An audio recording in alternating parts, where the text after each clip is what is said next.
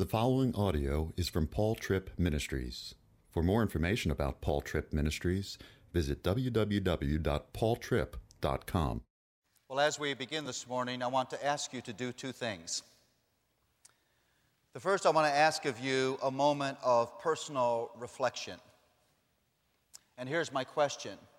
Are you committed to change? No, I don't mean change in your finances or your job, or you'd like a more durable lawn, or change in your diet. Are you committed to personal change?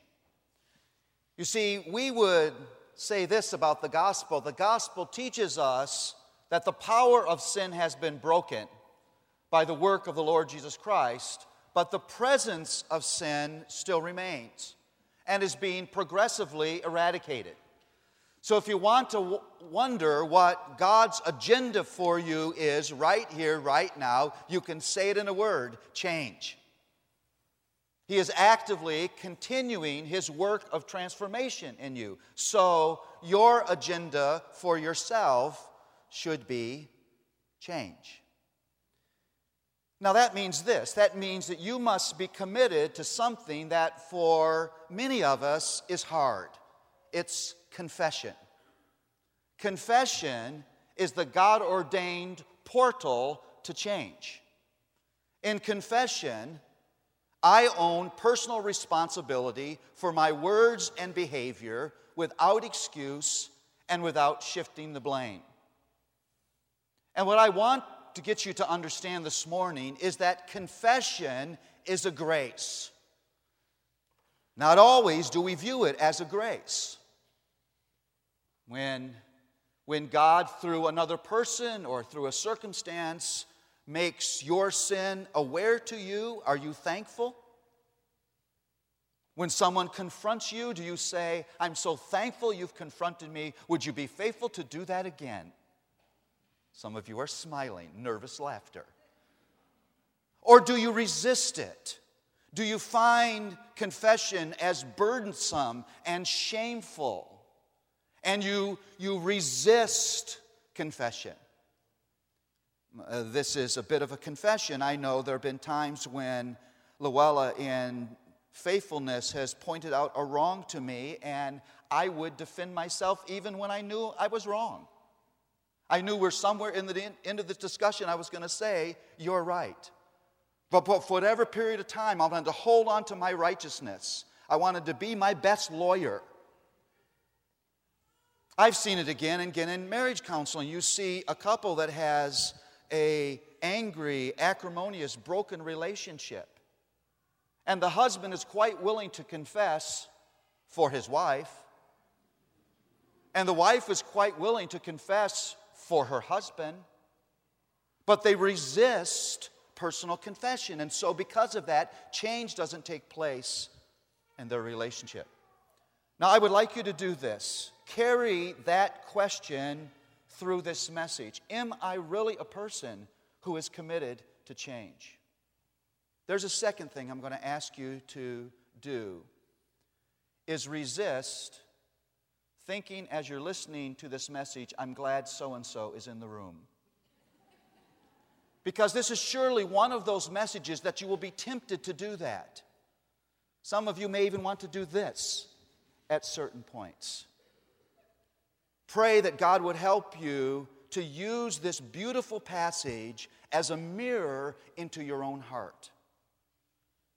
Well, turn, if you would, to Psalm 51.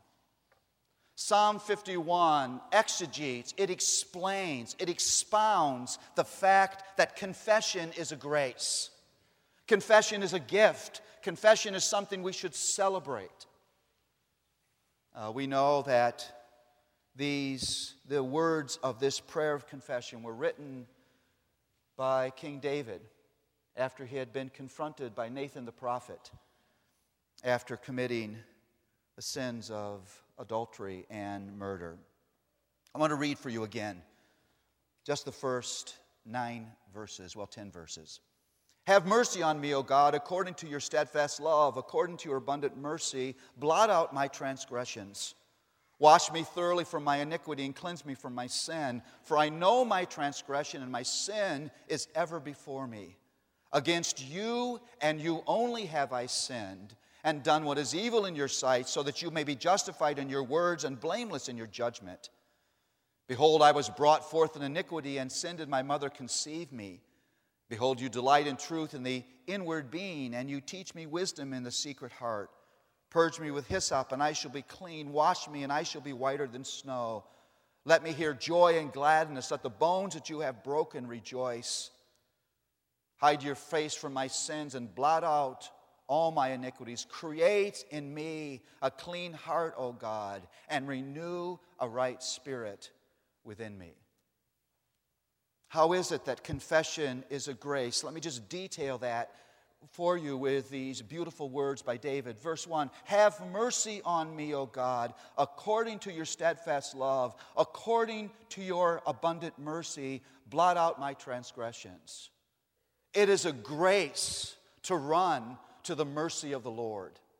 Think about this. The average person on the street doesn't even recognize God's existence, doesn't even care what God thinks, doesn't even think in spiritual terms, let alone crave and cry out for the mercy of God. Brothers and sisters, if there's any moment where you cry for God's mercy, you know that grace has visited you. Because we can be so incredibly self-righteous. We can be so scarily self-reliant. We can be so easily self-satisfied. And when you can't think that there is any hope for you but the Lord Himself, you know that grace is operating inside of you. Because it takes grace to get there. You see, here's how it works. You can't grieve what your heart hasn't seen. And you can't confess what you haven't grieved. And you can't repent of what you haven't confessed. And it's only when your eyes become open to your need by an act of grace that you begin to confess and seek the help of your Savior. And that moment when God opens your eyes and you see the depth of your need is not a moment of tragedy, it's a moment of rescue. It's a beautiful thing. That's God wrapping arms of love around you and He's saying, I see all of your dirtiness, but come to me. I love you. I've paid the price for you. David gets it right. If you see the heinous nature of what David has done, you know that there's no help for him but the Lord. Riches won't help him. Kingly power won't help him. Politics won't help him. Family loyalties won't help him. There's only one place of help. It's the Lord. And when you're confessing that because grace has visited you. Look at verses 2 and 3. It's a grace to understand the true nature of sin. Wash me thoroughly from my iniquity and cleanse me from my sin, for I know my transgressions and my sin is ever before me. The scary thing for all of us, and I think all of us can confess this, is that sin doesn't always look sinful to us. There are moments where sin looks downright beautiful to us. That moment when David is looking down on Bathsheba and beginning to give himself to lust, that moment doesn't seem dangerous to him. He's not feeling the tragedy of what he's about to do. What he sees is compelling beauty. Sin at that moment actually looks pretty. It looks attractive. It looks beautiful to him. When you in an email or a text or a phone call have just shared gossip with somebody else, slandering the character of somebody else, you don't feel the danger of that moment. You feel the titillating power of passing a tale. Sin looks beautiful at that moment. If you're a child about to disobey your parents, You don't see the danger of telling yourself that you're an autonomous human being and you have the right to do whatever you want to do. No, in that moment, you feel the buzz of the power of temporary freedom and temporary independence. Sin looks beautiful to you. If you're cheating on your taxes, you don't see the danger of that sin in that moment. No, your mind is already envisioning what you're going to do with the money that you have retained in your thievery. And so when God opens my eyes to the sinfulness of sin, when it looks as ugly as it is to me, when it is the disaster that it is to me, you know that grace has visited my heart. David uses three powerful words here that capture the sinfulness of sin. The first word is transgression. Transgression is high-handed rebellion. It's trespassing.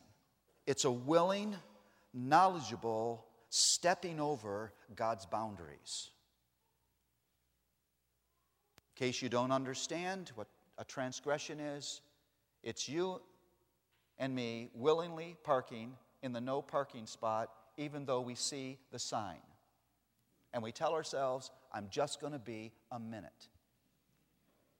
What you're saying is, I know law, but I don't give a rip about law because my needs are more important to me than anything else in my existence. I will park here. Thank you. I am the Lord. Seriously, that's rebellion. It's laying claim to my rulership over my life. Now think how much of your sin is rebellious. Husbands, when you yell at your wife, you yell as a rebel because you know that's wrong, right? Your problem is not ignorance. When you're on the internet and you're looking at pictures you shouldn't look at, you're not doing that because you're ignorant. That's an act of clear, focused, intentional rebellion against the authority of God. That's rebel behavior. When you have just eaten yourself into gluttony, you're not doing that because you're ignorant. That's a clear act of rebellion against God. My pleasure, the pleasure of edible flora and fauna, is more important to me than the glory of God. It's rebellion.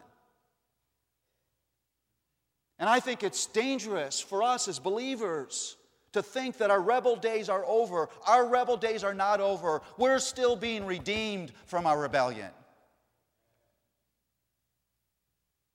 There's a second word. It's the word iniquity.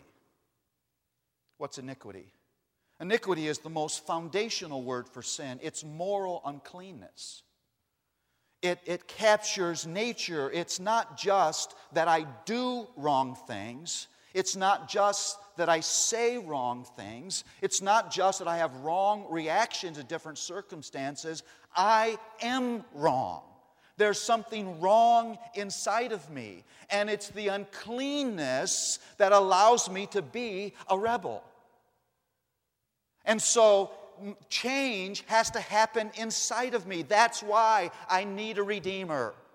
When you begin to embrace moral uncleanness, when you begin to embrace it's stuck to you and you cannot escape it, you cry out for a Savior.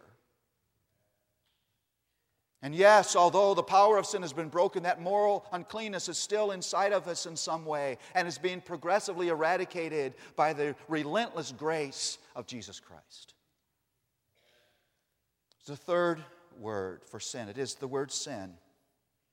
It's said that sin means missing the mark. And that's sort of true, but not a really good definition. If you want to take that picture of a bowman pulling his bow and aiming at a target, it's not just that the arrow misses the target, it's that with his best aim and the best of his power, the arrow consistently falls short of the target. That's what sin is. If transgression is rebellion, if iniquity is moral impurity, then sin is inability. Sin leaves me lame. Leaves me crippled. It leaves me now unable to live up to God's standard apart from the gift of divine power. And so you put these words together. Not only do I not want to do God's will often, I can't apart from His rescue. That's the theology. And that's why there's nothing beautiful about sin. Brothers and sisters, sin is the ultimate human disaster.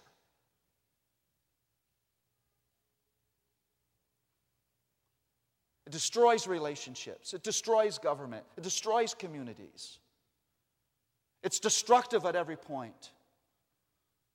And if you would pray anything this morning, even during the sermon, is pray, "Oh Lord, open my eyes to the sinfulness of sin. May I no longer see sin as a beautiful thing." Because when you're there, you cry out for change. That's where David was. Verse 3. It is a grace to know and feel and experience the pain of conviction. I love the words here. For I know my transgression and my sin is ever before me. It is a wonderful thing to be haunted by the convicting mercies of the Holy Spirit, a Spirit who will not let you go. Now, is that pain an enjoyable thing? Oh, no, it's not.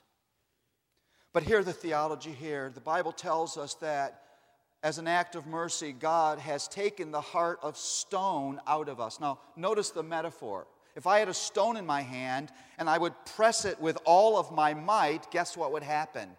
Nothing. Because that stone is impenetrable. It's resistant to change. The Bible says that God has taken the heart of stone out of us and has replaced it with a heart of flesh. So that now is sensitive to the pokes of the Spirit. It's now moldable. That's a beautiful thing. And because, if you're God's child, you have now that fleshy heart in you, that sensitive heart, you will feel the pain of conviction. Now stay with me because this is important. When you feel that pain of conviction, you only have one of two choices. You will gladly receive that as a good thing. That pain is actually a warning system. It's like the pain in the body. Pain in the body is not nice to experience, but it alerts us that there's some kind of disease system or injury that needs to be dealt with. I mean, you know this is probably true for most of us. That's the thing that gets us to the doctor, some kind of physical uncomfortability. And the pain lasts long enough and it's intense enough, we finally go to the doctor because we realize something's wrong. So when I feel that pain, when I experience that pain of heart, the result of conviction, I only have one of two choices. I immediately joyfully confess that that thing is wrong, and I place myself once again under the justifying mercies of Christ, and I receive His forgiveness, or I begin to erect some system of self-justification that makes that wrong acceptable to my conscience. We're very good at doing that. I argue for my righteousness. I defend myself. I recast my history. I try to convince myself that what God says is wrong isn't so wrong after all.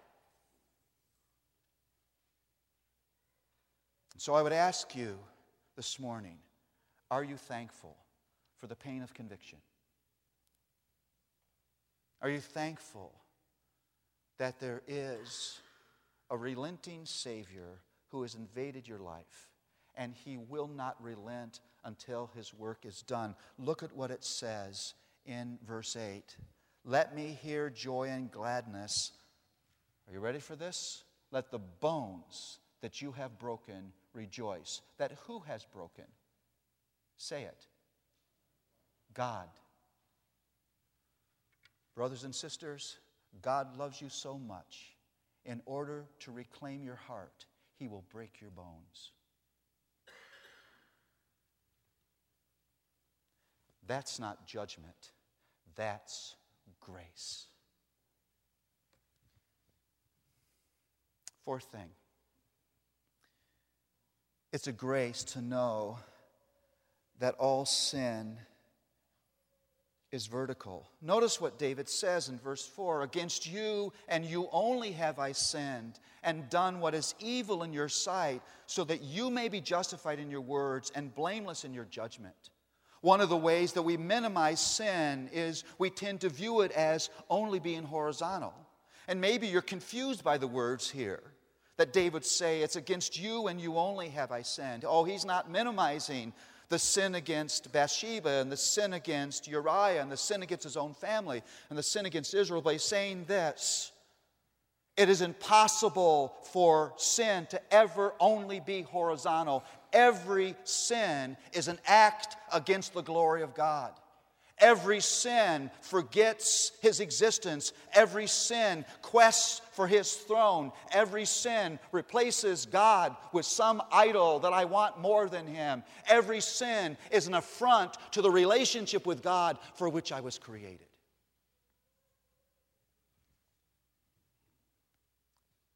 Now understand what's going on here. You and I were not created for our own glory. We weren't created to write for ourselves the narrative of our own pleasure. We weren't created for the success of our own purposes in ways that mark us out from all the rest of creation. Uniquely, we were created and given the capacity to live for the glory of God. Sin has broken that desire and broken that capacity. Whenever I think of the Godward nature of our entire life, that nothing belongs to me, that everything I do is meant to be done with a self-conscious Godwardness, I think of this moment years ago when I was a kindergarten teacher. I was a kindergarten teacher for 4 years. I used to say it was the 4 longest years of my life. They were actually 4 very wonderful years because I was finally with a group of people I could relate to. And about 6 months into the year, one of the mothers of one of the children in the class said that she wanted to have a birthday party for her daughter using the classroom. Well, I had no problem with that. I said, as long as you invite all the children in the class, that's fine. That afternoon, I occupied the children while she turned that classroom into birthday kingdom. And we went into the classroom then, and we were sitting along this long table. And at the end of the table was the position for birthday girl. And there was in front of her this inordinate pile of gifts, lavish pile of gifts. Everyone else around the table had a Ziploc bag of party favors. 2 Tootsie Rolls, 2 pieces of gum, a lollipop, and a plastic whistle. The purpose of party favors is to remind you it's not your birthday. And at the end of the table, directly across from party girl, sat little Johnny. And he began to look at his bag of party favors, not totaling 89 cents, and her inordinate pile of gifts, and he began to harumph.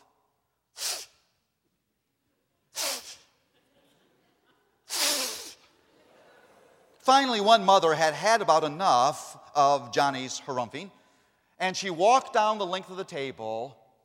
She turned his chair toward her. She knelt down on her knees and looked him in the face and waxed theological. She said, "Johnny, hear what I'm about to say. It's not your party." Like we do, Johnny got it wrong. Listen, you will never understand your humanity. You will never understand your need of a Savior. You will never understand the call to confession unless you understand this. You were born into a universe that by its very nature is a celebration of another. And sin causes me to live for myself and chafe against that thing that is central, not just to my spirituality, but to my humanity. Every human being was given breath for the sole purpose of the glory and pleasure of God.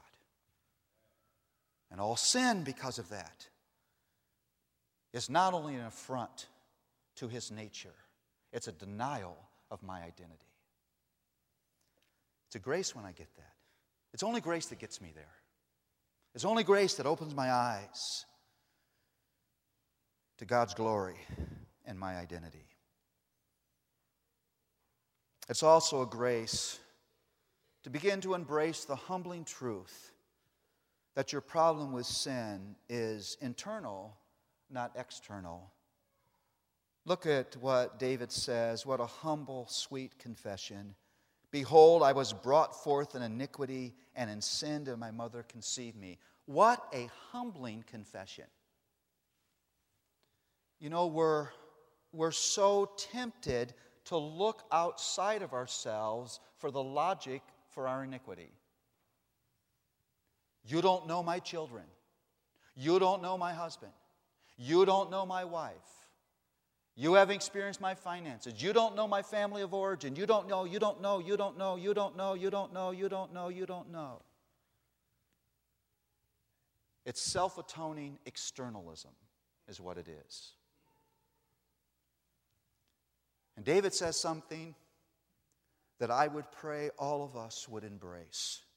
He says this, long before the first experience, long before I was in the first situation, long before I was in the first location, long before I had the first relationship, I was a sinner. I was born a sinner. I was shapen in iniquity. This problem came into this world with me. Brothers and sisters, you walk your biggest problem into your relationships. You walk it there. You walk your biggest problem into your situations. You walk it there. You walk your biggest problem into your locations. You walk it there. And it's an act of grace when I finally say, Lord, it's me, it's me, it's me. If I lived a perfect world amongst perfect people, I would still have this problem because I came into the world with it. Brothers and sisters, when you're there, grace has visited your heart. Because everything inside of me wants to say, it's not me, it's not me. If only I had fill in the blank, I would be a different person. You see it immediately in Genesis 3, don't you? God approaches Adam and Eve, and what's the first words out of Adam's mouth? This woman.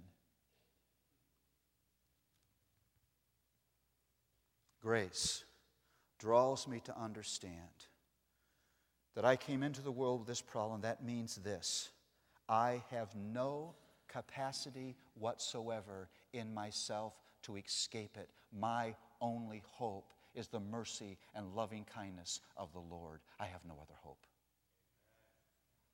That's why we sing, on Christ, the solid rock, I stand. All other ground is sinking sand. There is no Savior but Jesus.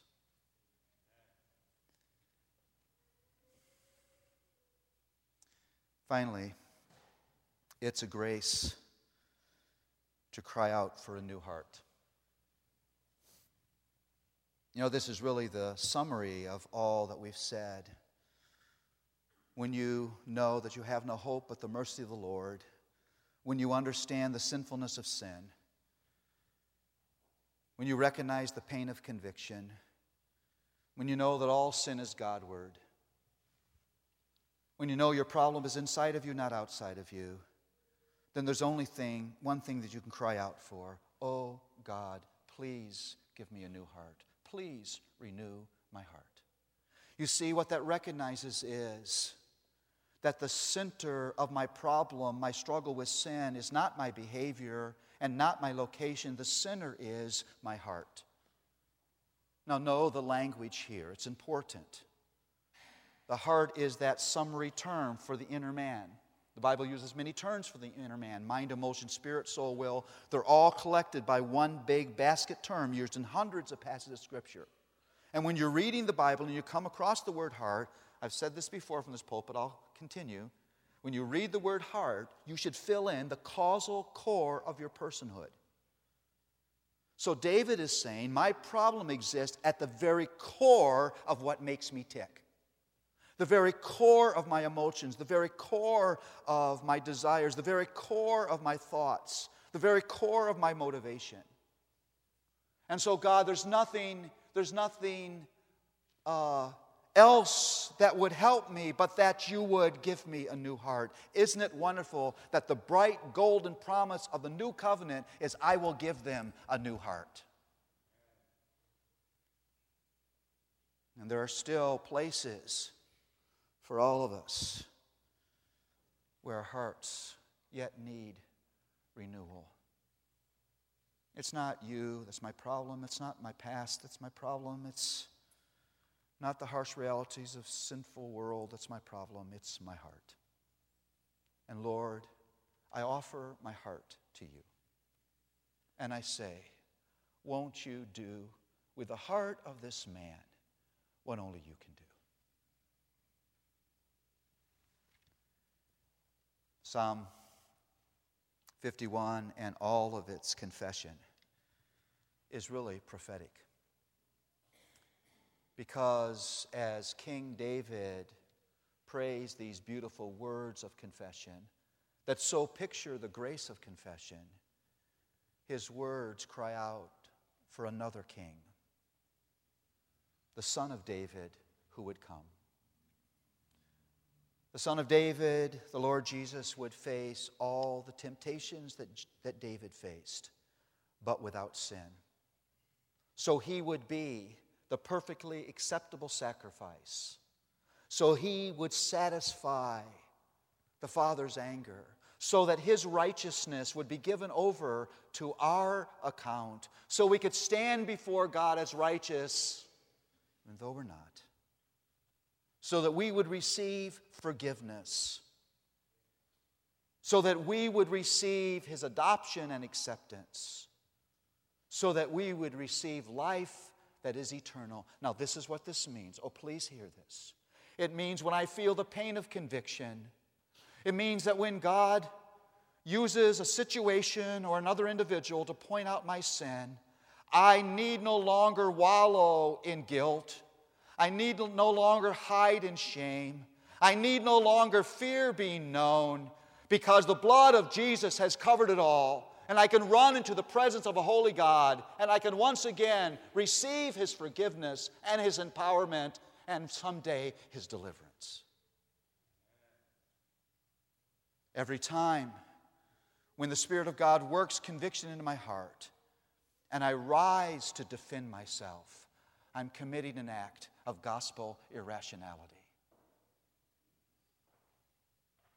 Because it's impossible for anything to ever be exposed that hasn't already been covered by the Son of David, the Savior, King Jesus. Are you committed to change? Are you? If you're committed to change, then you will see confession as a grace. God's opening your eyes. God's bringing the pain of conviction. He's helping you to see the sinfulness of sin. Not because he would turn his back on you, not because he's judging you, but because he's pulling you close and saying, won't you continue to experience only what I alone can give you, grace. Let's pray.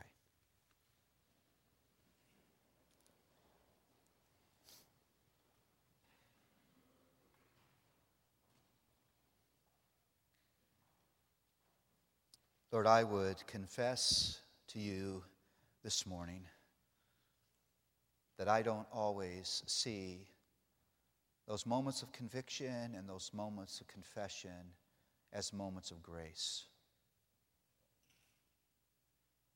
There are times when rather than running to you, I run to my own defense. Lord, help us to embrace this magnificent story of redemption and forgiveness. and unrelenting grace. That you trouble us not because you despise us, but because you love us. You open our eyes and you open our hearts so that we would receive more of your salvation. Thank you that you will not give up. You will not quit. You will not walk away. You will stay on task until we have been completely delivered from sin. Praise you. Thank you for the grace of confession. In Jesus' name, amen. Thank you for listening to audio from Paul Tripp Ministries. Feel free to make copies of this audio to give to others, but please do not charge for those copies or alter the content in any way without permission. For additional resources, visit www.paultripp.com.